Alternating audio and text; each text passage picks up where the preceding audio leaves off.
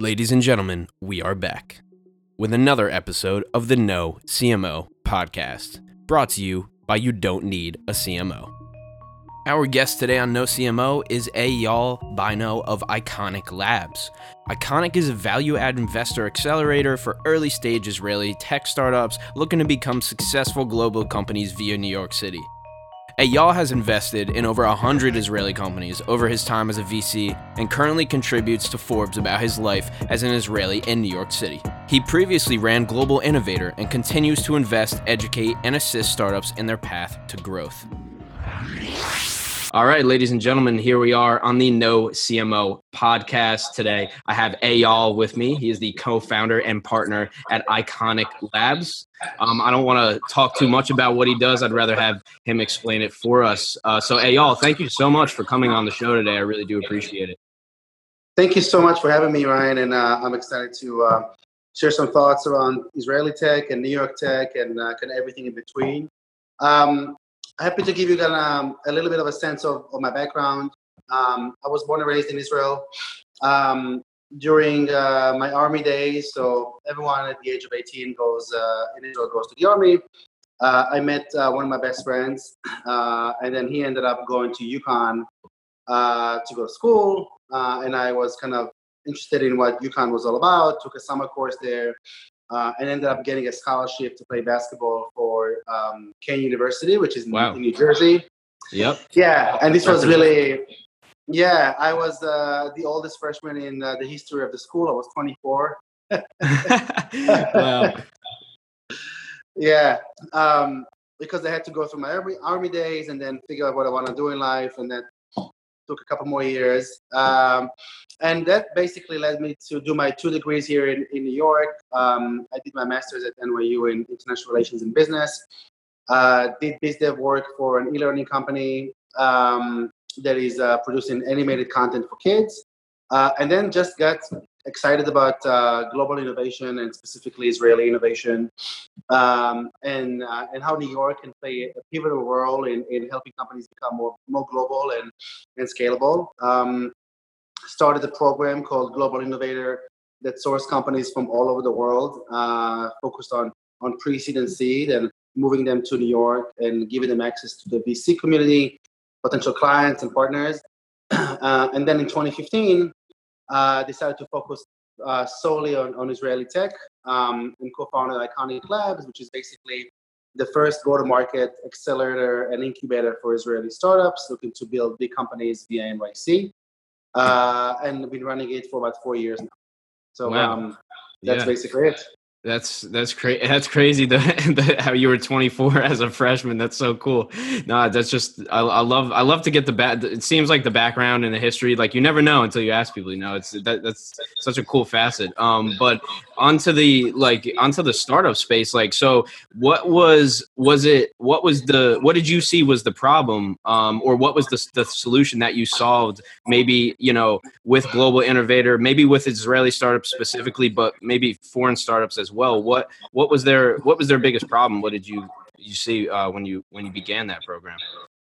So I think I looked at it more as an opportunity than a problem. So I looked at innovation that became really democratized all over the world, right? You look at great companies and they're really coming from all over, right? So Spotify is from Sweden. You look at companies, Waze is Israeli, obviously. You know, you got companies, even in the US, you get great companies in New York and in the Valley, but also there's great companies in Chicago and in Boulder, Colorado, and in Austin, Texas, right? So innovation is everywhere.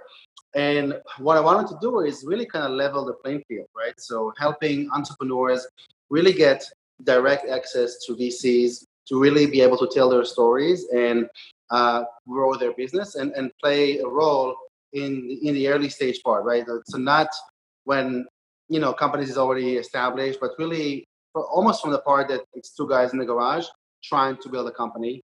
And my philosophy is that if you're targeting the US market, you got to be in the US as quickly and as early as possible to avoid, making mistakes and repeating them by not being here, not talking to customers, not looking them, in the white, of the eyes and trying to figure out where is the pain and how they can, sell, how they can sell more effectively. So this was kind of the overall idea behind Global Innovator and specifically Iconic.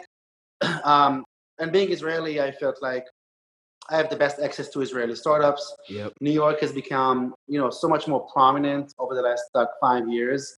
And naturally, Israeli startups and VCs looked at the Valley as the base for, being based in the US. And it changed completely over the last several years. And I wanted to create a place where Israeli founders can come in and build companies from the ground up.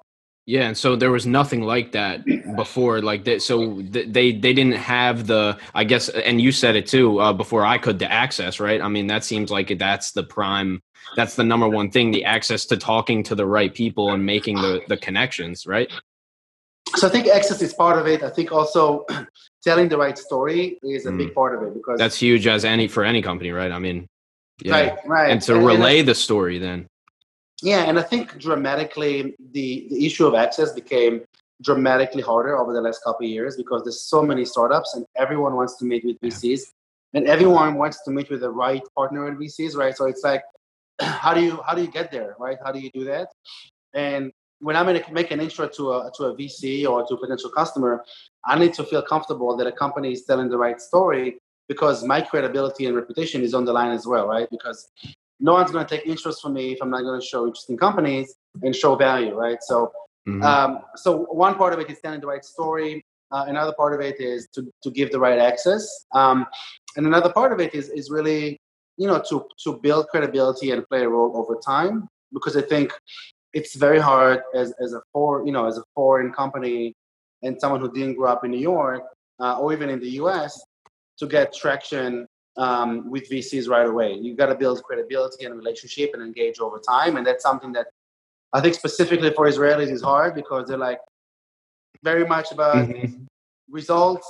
Right now, right here. Tell me yes or no, and if it's yes, great. If no, I'm moving to the next one. So there's a lot of education there. So is that so they're not really down with the negotiation part or building the relationship? It's more of like, if you don't understand our vision, then you don't understand our vision. Am I saying that correctly? Or so I think Israelis are very opinionated people, right? And very proud as far as entrepreneurs, and I think many times, especially I think the younger generation is a little bit more savvy and have, I think, a little bit different approach to building relationships. I think it's based on experience, right? So I think if you grew up in Israel and you became an entrepreneur at the age of 40 and you come in here, all of your experience is based out of working in the Israeli market, right? So over there, it's very much, yes or no, right? So, I think in the US, it's a little bit different. And I think a lot of entrepreneurs who don't make the switch and the adjustment to the approach of building relationships over time, I think they're having a big problem. And I see it with some of the iconic companies. So some of the least successful companies haven't been able to make the transition. Now, are you like, how do you see yourself, like, or how do you go about solving that? Are you like kind of coaching them, being like, hey, sometimes you have to have this build this relationship for a few months before you're going to go pitch this, or like, what are you finding that, you were doing, to help them on that end? Like, were you? Yeah, no, I think a lot of it goes to mentorship, which today is kind of a cheap word, right? Like everything is about mentorship. But I think that a lot of it is about getting to know the ecosystem, getting to know the culture. I always tell my entrepreneurs, if you want to know, an American VC or enterprise, etc., take them for a beer. Like, go. And by the way, I don't know if you can hear me or not because you got frozen. So. Hey, sorry guys, the Zoom cut out for a second, but we're back. I think one of the things that I was referring to is building relationship over time. And I always tell my entrepreneurs, if you want to get to know an American, take him, or her for a beer and go for a drink, and you're really going to get to know the person, because it's hard during the day. Most of my entrepreneurs, when they go to a meeting, I ask them the same question and they answer me typically the same answer, which is, how was your meeting? And they say, I have no idea, because they can't really read the other side, right? So I think building this relationship over time is something that's been, for me, something that I've been very focused on, with entrepreneurs. Yeah, that seems to be and that's like a cultural difference, right? I mean, it's not really, it's not the same on the Israeli side, I would say it's different. Yeah. So, the approach of an Israeli VC or investor is you come in, after 5 minutes, I'll tell you yes or no, which is very different.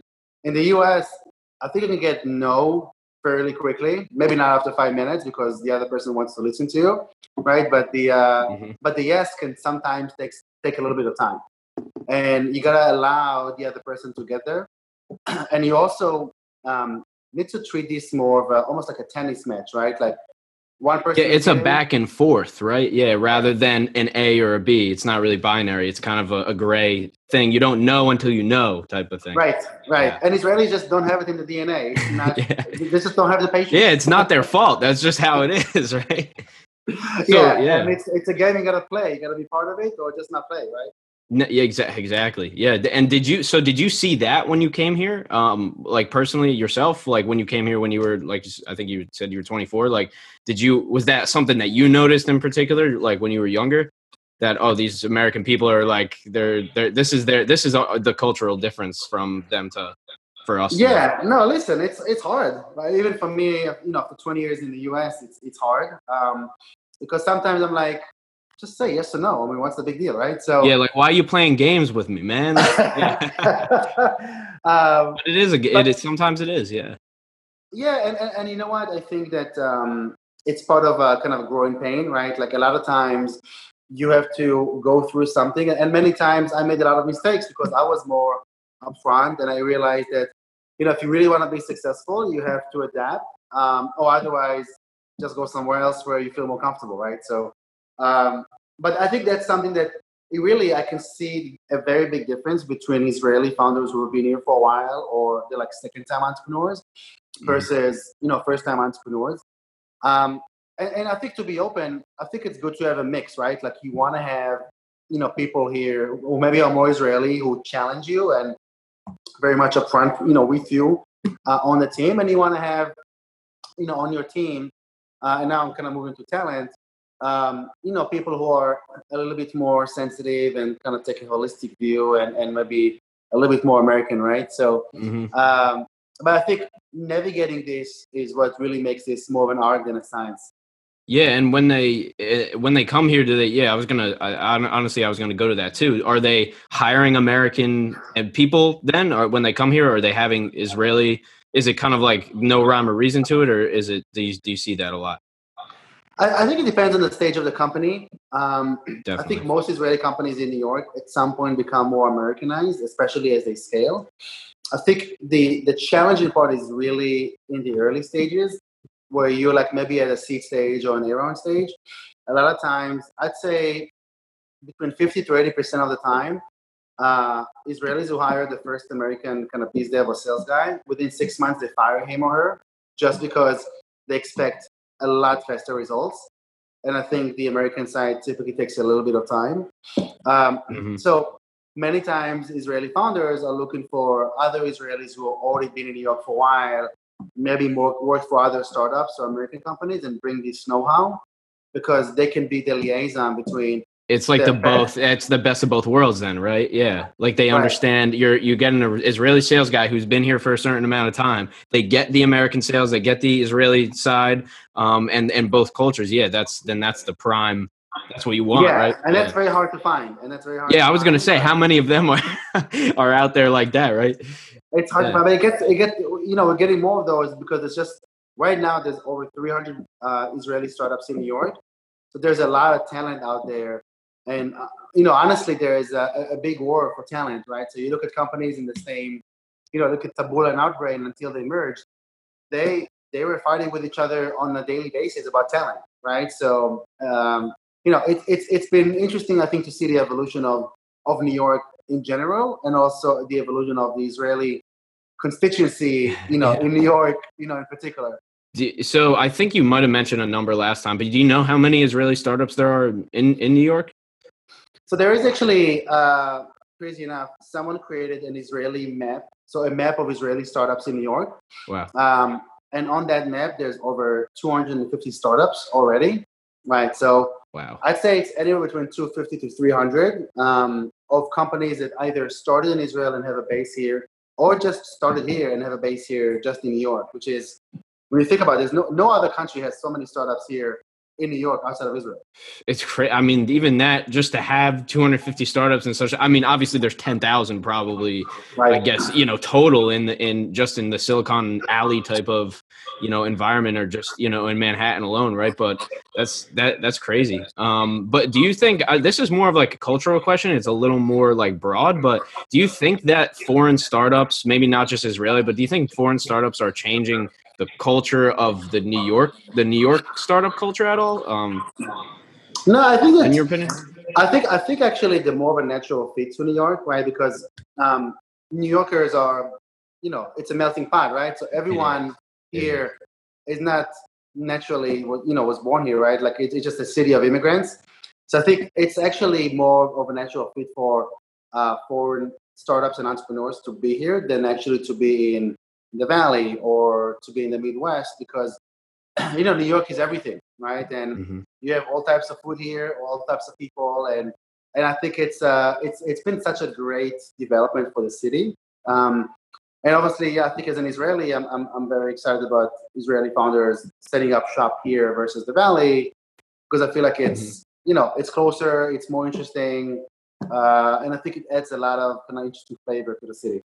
Yeah, I agree to that too, and I think I'm excited to see. I mean, I feel like this is I know you've been in it for years, but it's kind of almost just the beginning of who knows what it's going to be in 5 years or 10 years, right? And however many more are going to come. I kind of want to like switch sides a little bit and talk about. I think we kind of mentioned it on the last call, but is there any trends that you see with Israeli startups or trends being things that they're specifically good at? As a trend in their startups.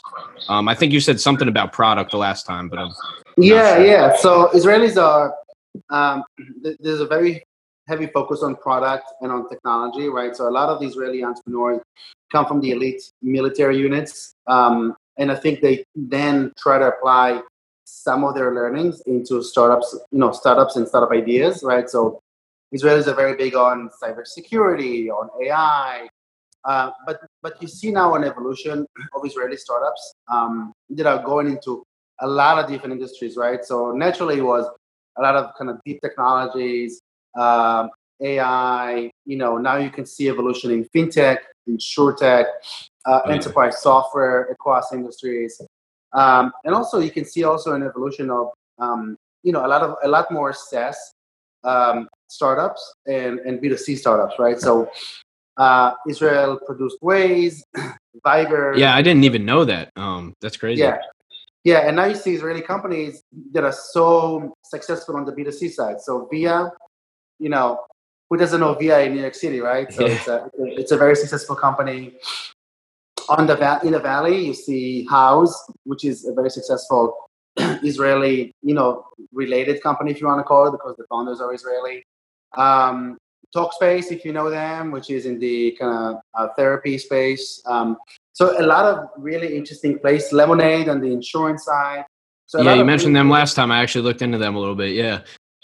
Yeah. So you see Israeli founders, innovating across industries and across markets. And I think that's something that is very, very special and unique to Israel, because you can see why I think there's so much hype about Israeli tech, because they really produce interesting technologies and products across many, many industries. Gotcha. I want to talk a little bit, kind of a little bit more broad again of like what is with startups in general, or the startups that you've worked for, what it has been, and I think we mentioned this too, of going to market. Is that like the largest pain point that you've seen, or with startups in general? What is the largest kind of pain, the hump that they really have struggled the most with getting over? Yeah, so I think, I've been thinking about this question actually a lot lately, because I see a lot of really interesting companies and founders and technologies, and many times their sales kind of lags behind on the innovation of the product, right? So I think specifically Israeli founders and really all founders, what separates them is the ability to go to market faster and really nail down their product market fit, and the ability to go from, 10, 20, 30K in MR to 100 to 150 within 12 months. Mm-hmm. And that's obviously very hard to do. But the best companies, they have the ability to scale traction. I think a lot of it comes from just naturally finding your product market fit. I think the other one, and I've seen this with a bunch of the companies that I'm involved with, the first key hire as far as sales can really make or break a company, right? So if you have the right sales guy who can really open the market for you, that's going to be huge, right? And then it's going to generate more funding. It's going to generate more talent to come to the company. But if you don't have the right salespeople, then you kind of stuck, right? And sales is not going as fast. And then it's kind of a snowball that is very hard to stop. So I think acquiring talent, like good talent early on, can really play, a big role in the success of startups. Now, is interviewing how would you go about, do you have any tips for hiring the best talent? Do you hire a bunch of people and then, fire a bunch of people and keep one? Is it the questions that you ask? Is it the interviews? Is it the way that you find them or the time that you take? I know that was a lot of words, but no, for sure. I think it's about, first of all, having the right expectations and the right definition of what are you actually looking for? Like clearly define what you need, right? Right. Is this more of a lead gen person? Is it a hardcore sales guy? Is it a VP sales who needs to hire and more of kind of define the strategy, right? So it's different in different stages, right? The other key, I think, is I guess there's like three things, right? That's one piece. The other piece is it's almost like a funnel, right? Like you really want to go, and I don't care how many recruiters you work with, just try to get them. Don't get cheap on this. Just try to get the best candidates you can get, right? That's the other piece. Mm-hmm. And I think then once you choose the candidate, give it a couple months, and I think within 2 to 3 months, even if you don't see results, you can see if there's progress. So if you feel like this is the right person, the company is moving, great. If not, you just gotta fire and just gotta move on to the next one, because the biggest asset that startups have is time, right? So if you don't have time, if you're losing time and you're wasting it on trying to give someone another chance and he's not going to be able to perform, you basically, ruining it for yourself. Yeah, and I guess you also don't want to jump in too quickly of like, oh, I don't want to lose this person, I got to hire him right now. It's like, well, maybe you would be better off, interviewing 10 more people, and you wouldn't know, maybe that 10th person is even better than this first guy. So I guess what you're saying is to just take the time to do it, really, because it means I didn't even realize the value of that first salesperson. I never thought about it like that, but to really take the time to get the right person, to find the right fit. Yeah, it seems essential. It's a funnel. It's just like, VCs when they have a funnel for, investments, they got to see a lot of startups in order to make the right, decision, right? So it's the same thing about talent, and especially when it comes to sales talent. I mean, really across the board, but sales at the end of the day, it's what generates funding, right? So if you don't have sales, you can't really raise money.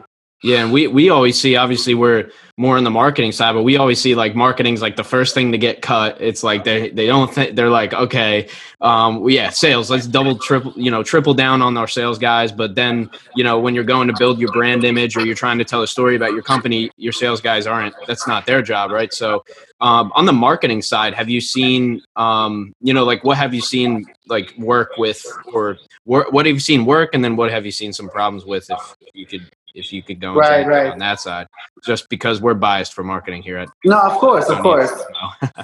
Yeah. So I think it also depends on, what kind of company, right? So if it's a B2B, marketing is different versus B2C or B2B2C, right? So, I think it really depends on setting the right strategy, right? I think you really need to go and interview customers. I'll give you an example. A very successful entrepreneur in New York is Jonah Goodhart, who is the co-founder CEO of Moat. They were sold a couple years ago to Oracle for $800 million. Oh, wow. And he basically said for a whole year, all he did was go to 6 to 8 potential customers a day and interview them about the product he was building. And he basically said, here's what I built. Would you pay for it? And if not, what would you like to have, right? So at the end of the day, he basically built a product that everyone liked and wanted, and he was able to scale the company very quickly. And I think a lot of entrepreneurs, either they just don't pay enough attention to it to really understand the customer and then market it correctly. And I think that's especially a problem of Israeli founders, because a lot of times they come up with like great ideas, but they're so far, removed from the market because they're in Israel, and they're guessing what the market actually wants or needs. And instead of guessing it, you should just go to customers and talk to them and ask them, right? That's just so much easier, right? So on the marketing side, it's also about relying on one thing. I think that can be really, it can kill a company, right? So a lot of companies rely on Facebook as a channel, right? So, I know a company now that been relying on Facebook for lead gen, and then Facebook basically shut them down. And now this is the major, source of leads for them, and they're kind of stuck. They have to kind of rethink their strategy, right? So I think it really depends on the market, on the customers and what their likes are. And then once you figure out a strategy, just hone in on it and just focus on it, and just do your best to zoom in and just do that. Because if something works, you just got to ride it. Are most of like the founders doing the marketing? Are they hiring in-house? Are they hiring agencies? Like, what do you see in that respect? So it really depends on the type of founder, right? So the New York founders are typically marketing salespeople, and their biggest challenge is to hire technology people, right? In Israel, it's most of the founders are technical founders. Their challenge is to find marketing and salespeople who can actually market their product. I think it really depends on the founders.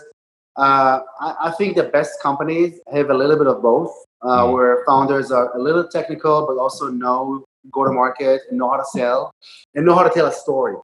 And if they know how to tell a story, I think they can figure out the best marketing channel, for the companies, and also to set the strategy for the rest of the business and have kind of a unified message across the board, right? I think the problem starts when there's 10 different stories for one company.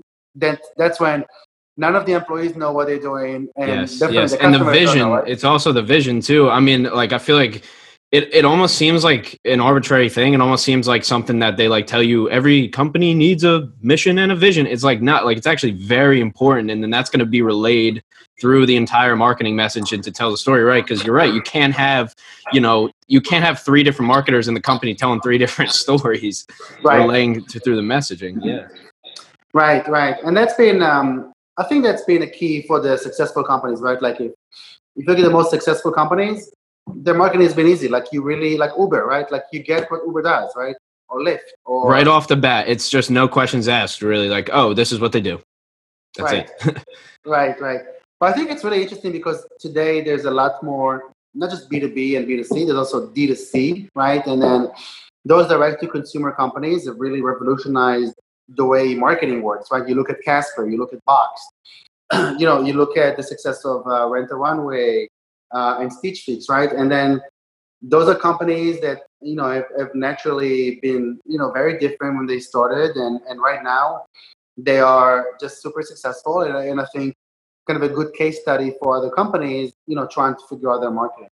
Yeah, the problem we've seen too is marketers just not really like they're good marketers, but they don't necessarily, and something you touched on, they don't necessarily understand the market, especially when it comes to startups. And I can see that being a problem because startups are so dynamic. It could be anything, right? And to have a company come from Israel and then come to this market, especially, first of all, they probably wouldn't know the market here that well, and then how do you find somebody that everybody's going to tell you they understand the market, but right. So it's like, who are you supposed to listen to, and that's also something that we do as well. Cause we have multiple CMOs. So, and we've been working with startups for a long time, but that kind of goes off that point of like finding somebody that really truly understands your product and then understands the market to test it in, that's mandatory and it's hard. It's difficult. So I'm glad that we touched on that though. Cause we find the same thing because we have marketers on, we have founders on, and a lot of them say like along with what you said, but also just testing too. And what exactly what you said, people will rely on one platform. It'll work for a while. It'll work. They'll see, oh, our competitors are doing this too. It's working for them. This is going to work for us. Bang, they throw all the money at Facebook, and then Facebook's algorithm pulls them off or something. And then they don't have an email list. So then, and that's the only thing that people can't really take away from you. So. Right. And what do you do? Yeah. And listen, everyone is fighting for attention today.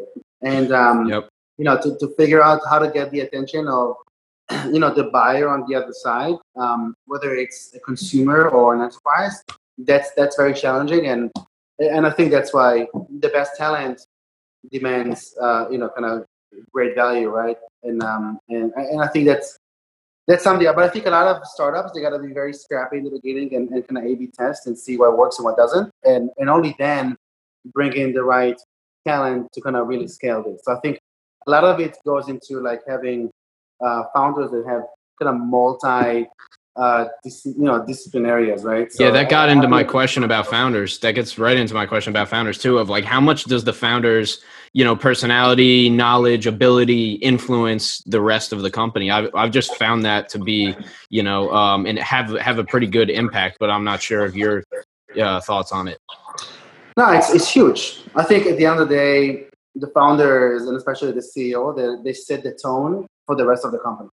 And it goes from when it comes to culture, the way they treat the employees, the strategy, the ability to have, open communication about where the company is at when it's good and when things are not so good, right? So, and listen, startup is a roller coaster. One day it's just all the way up, right?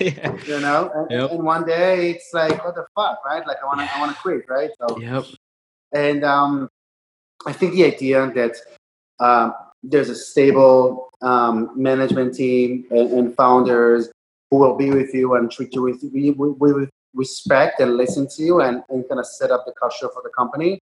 It's huge. And I think a lot of the good companies, they love the CEOs. They love going to work. And at the end of the day, if you're very talented, you have options. And you want to, so that's why investing in your employees and investing in being a role model for the rest of the company, it's huge for founders. So that's, and when I go and source companies and I meet with founders, I try to envision how are they going to be when they meet with VCs.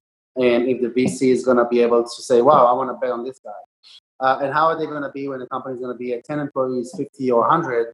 And it's part of the criteria. And I think a lot of the VCs are doing the same thing because they want to get companies to the next stage, whether it's an A round, B round, C round, IPO, etc. That seems like the biggest indicator. Do you think would that be the largest indicator for you for determining success of a company? Or at least one of them? Maybe there's not one. There's probably not one thing, but that's probably up there with like top 3 biggest things, right? Is the founder / CEO, because usually they're one and the same. But. Yeah, and I think it's really at the early stages, right? Like, early, it's all about the founders and, how long they've been together and can the CEO tell a story and, how frugal they are and, how adaptable they are to other markets, etc. I think as a company grows, right? Like sometimes you see post A round, post B round, there's maybe a CEO who comes in who is more of a professional CEO, can scale the company. But I think early on, it's a lot about the founders. It's a lot about how they interact as a team and how can they weather the storm when the storm comes, or how they function when things are going really well. And it's you never know, right? But I think once you do this for a while, I think you have a sense of what makes for a good founder, and I think it comes with experience. Gotcha. I want to transition a little bit to funding. This is not something that I know a whole lot about. I'm just going to be completely honest with you. So it's pretty a broad question. But like, have you experienced or experimented with funding models that are different than the traditional, just like ABC rounds? Like, can you touch on that at all? Maybe it's maybe you can't on a podcast, but I'd just like to hear your thoughts on funding itself. Yeah, no, I think that's interesting, and I think funding has evolved over the last few years. So you got the traditional VCs, right? They do pre-seed, seed, A, B, etc. And then there's many of them, and way many, way more than what you have, like what you had 5 or 10 years ago. And I think that's really interesting. A lot of micro VCs that are popping up all over the place, whether it's in New York, the Valley, the US, or other parts of the world. Um, I think over the last few years, the um, the notion of crowdfunding has become more standard and more, I think, interesting. So a big fund in Israel is called Our Crowd, which is providing funding on a crowdfunding basis to entrepreneurs, and they deployed a ton of capital so far. In New York, there's another fund that is doing kind of seed investment. It's called Seed Invest. That is a crowdfunding based. So that's another area. One of the biggest trends right now is revenue-based financing. I'm involved actually right now with a revenue-based financing called Liquidity Capital out of Israel and New York that provides capital for growing companies that is unsecured, non-recourse, and basically is based on purchasing partial sums of future revenue. And it's been really interesting to kind of see the way it evolved. Another well-known player in that field is Clearbank, which actually provides marketing dollars to companies in exchange for interest. And that they've been kind of an interesting player making a lot of noise. And also you got the venture debt players, right? So SVB and other banks that provide venture loans to startups where they take interest and also some equity kickers and warrants. So it's a little bit of a different model. It's not equity based, but some companies are using this to grow the company. So it's funding has evolved, but I'd say it's still predominantly VC and equity. Is kind of the majority of funding that we see right now. Mm-hmm. And I think when you look at as a founder, you really need to look at a fit. It's almost like investor fit, not just product market fit, right? So do I want to get funding from a smaller VC, a bigger VC, a big name, a smaller name? I want a VC who's going to help me more, or just, leave me alone. Yeah. I want a bigger check or a bunch of smaller checks, right? So, how do I work with a partner in that VC? How is the board going to be constructed like, right? So a lot of very different. It's really almost like a puzzle, and you have to put the pieces together and figure out, hey, is this going to work for me and my company, right? But, so, yeah. Well, it seems like the difference now is that, in kind of what you mentioned, is you can tailor make it now. You can have that. It's almost like a custom. Like you want to have that custom fit. That person that, like you said, maybe you want somebody who's really involved or somebody that's really laid back. That's not going to be everybody, right? So you're going to have. It seems like there's more options now to find on the VC side and on the company side to find that fit. There is, but I think the challenge is there's also dramatically many more startups, right? Yeah, so that brings up. So when there's one thing that's better, it's always right. It's always a counterbalancing, yeah. And the bar is super high now, right? So most VCs make between 6 to 8 investments per year, which means they see about 1,000 companies per year, right? Between the partners, and it just shows you the rate, right? Like it's the 1% or less than that. So you really have, on the VC side, right? So you really have to have a good team, very unique solution. You want to have some traction. So a lot of different pieces, and honestly, some luck, because it's always that. You can meet the right VC and the right partner, and he didn't sleep the night before because his baby was crying, and here you go. Like you didn't have a great meeting because the other side, wasn't very attentive to your pitch, right? So, so listen, luck is one of this, but you always want to increase your luck by having a good funnel, but really understanding the landscape so you can tap into the right VCs at the right time, talk to the right partners, and hopefully have a great meeting and lead to a funding event.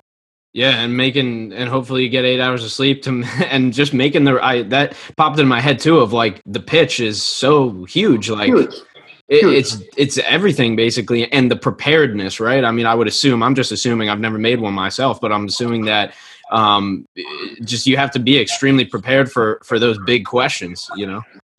Yeah, so pitch is huge, right? So, having the right deck, there's so many questions now about, so when do you send the deck? Before the meeting, Yeah. after the It meeting? seems like a little thing, but it's not, but it's a question. No, it's not. It's not. Do you use a one-pager or not? Do you do only a one paragraph and maybe a link to the website? I mean, it becomes really an art versus science, right? And, many VCs have different opinions, but I think a lot of times founders just have no idea. Like, they just send a very long deck, right? Like 30 pages. Here's everything that we have, right. Every single thing, right? Yeah. Right. And VCs typically don't look at more than 10 slides or 10, 12 slides because they don't have time, right? Yeah, so it's a resume, right? It's like a resume for your company, basically. It really is, right? So, And it's about who made the introduction, right? If I don't know you, does it come from someone I know, like, Eyal or Ryan, or is it someone I don't really know, right? So there's a lot of different elements about getting funded. And you always want to increase your chances by having the right deck, having the right pitch, being prepared, just like you said, getting the right intro from the right person. So it seems easy, but it's really not. There's a lot of different factors at play, right? Honestly, I would hate to end it. I don't want to take more of your time. I know you're busy. We're busy over here too. Thank you so much, Eyal. There's so much insight in this conversation, and I honestly didn't even know it would be this good. So that was great.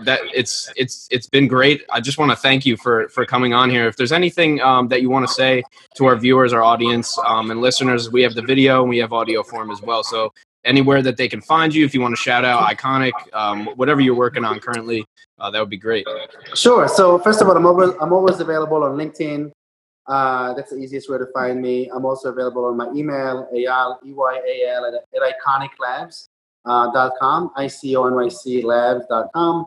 And I think that only one advice is, even though it's very difficult and it's a big time roller coaster to be a founder, I would always prefer this than not being able to try to fulfill my dreams and optimize and unlock your potential. So, if you are debating between starting a company or not, I would always, depending on what stage you are in your life, I always would, vouch to try to do this and give it a shot, because you never know, what you can create, by going all the way, right? So I enjoy working with entrepreneurs, whether they're local or Israeli or, from other parts of the world. And I think it's really amazing to see the growth of the New York ecosystem. And I expect New York to be, even at a much better spot, in a few years. So thanks for having me. I joined our conversation and I look forward to having this sometime again in the future. Anytime. Thank you so much for your time and also giving us just the insight and the opinion. I mean, that's why we have this podcast too. It's we don't want it to be so structured that we can't, expand on the topics. And I think you did a great job of that today. And I appreciate it once again. All the information, ladies and gentlemen, that he mentioned, all the companies mentioned in this are going to be in the show notes or the description wherever you're listening. So thank you, Eyal, and thank you, ladies and gentlemen, for another episode of the No CMO podcast. I'll see you guys on the next one. All right, folks, thank you for tuning in to another episode of the No CMO podcast, brought to you by You Don't Need a CMO. I hope you enjoyed our episode with Eyal. All of his information about his previous and current companies and ventures is in the show notes below. As always, if you are listening, please make sure to subscribe, follow us, and leave us a comment or review if you enjoy the podcast. I got to thank you guys once again for tuning in to the No CMO podcast. All other information can be found at youdon'tneedacmo.com.